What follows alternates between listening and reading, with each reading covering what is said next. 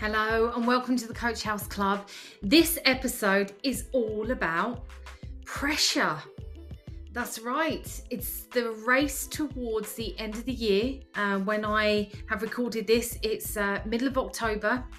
And it's not long before we race towards the end of this year. And whether you celebrate the festivities or not, there is usually, for most of us, pressure to close off the year, to end things, to finalise, to wrap up.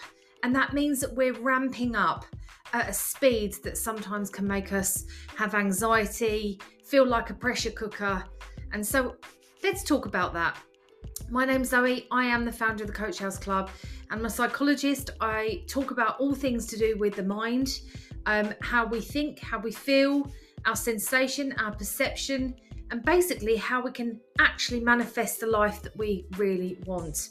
So you'll already know that I do 5-minute bite-sized pieces, so we can't boil the ocean and fix everything in 5 minutes, but it is designed to get you to think maybe a little differently than how you've thought in the past. So as we ramp up this time, and you may also experience this if you go on vacation. You know, you've got to wrap up things before you go and do handovers, yada, yada, yada. But there seems to be a tipping point when we come to the end of a year, of a cycle. And we race towards the end of the year, thinking that we have to do everything in perfect timing for this year to wrap up.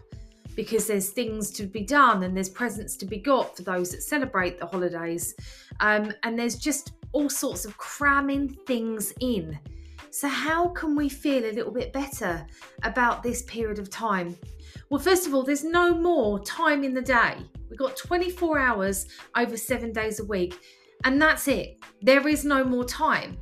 So we might seem to have this feeling of pressure, but we can alleviate it quite easily. And we can do a few things to do that. Number one, we can start to manage our time a little differently. Okay, so we can start to think about what do we need to start planning for in October, for December, or for the rest of the year. Write down what it is that you want to achieve week by week until the end of the year, right? Or work back. How many weeks do you have? And what is it that really you want to achieve in that time? So honestly, that's the simplest way to get clarity on what's important to you. And stop doing things that you don't need to do. Take the pressure off. Do you really need to be cleaning your home obsessively every week? Is it so important to be on top of the washing?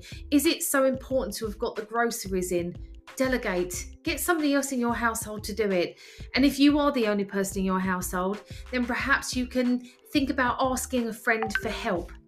And it's not so difficult to ask for help. People generally want to help you if they love you and they're your friend and you're in their life. So you can lighten the load. Other things. Don't drink alcohol too much. This will really temper with your sleep. And then obviously, if you are drinking alcohol, and we all love a little bit of alcohol, I'm sure, if you overload it, then you're going to feel quite groggy and sluggish. And that will only add to your anxiety if you're not getting around to those tasks. The other thing you can do is go for a walk in nature, a brisk walk, 5-10 minutes, just to kind of think about plugging in some music and getting some action on your feet, looking up at the sky, connecting with nature, and just being present in the moment and feeling really grateful for being where you are right here, right now, because that will also lift you out of your thinking and more into your body. And that's really the aim of the game.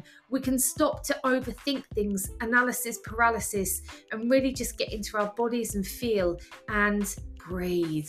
Doing any form of breath work will really help you in the moment to get grounded. And when you're grounded, you can think more clearly and more balanced in how you're thinking and feeling towards your day or the week or the month ahead. So a bit of a recap. Write down what you need to do week by week. What's the things that are going to fall apart if you don't get it done. Delegate to other people, other tasks, routine tasks. You don't have to do it alone. And get into nature, get into your body and be creative somehow. These are the things that will really help you in this stressful period of time. And also remember that stress can feel like excitement. Until next time, bye for now.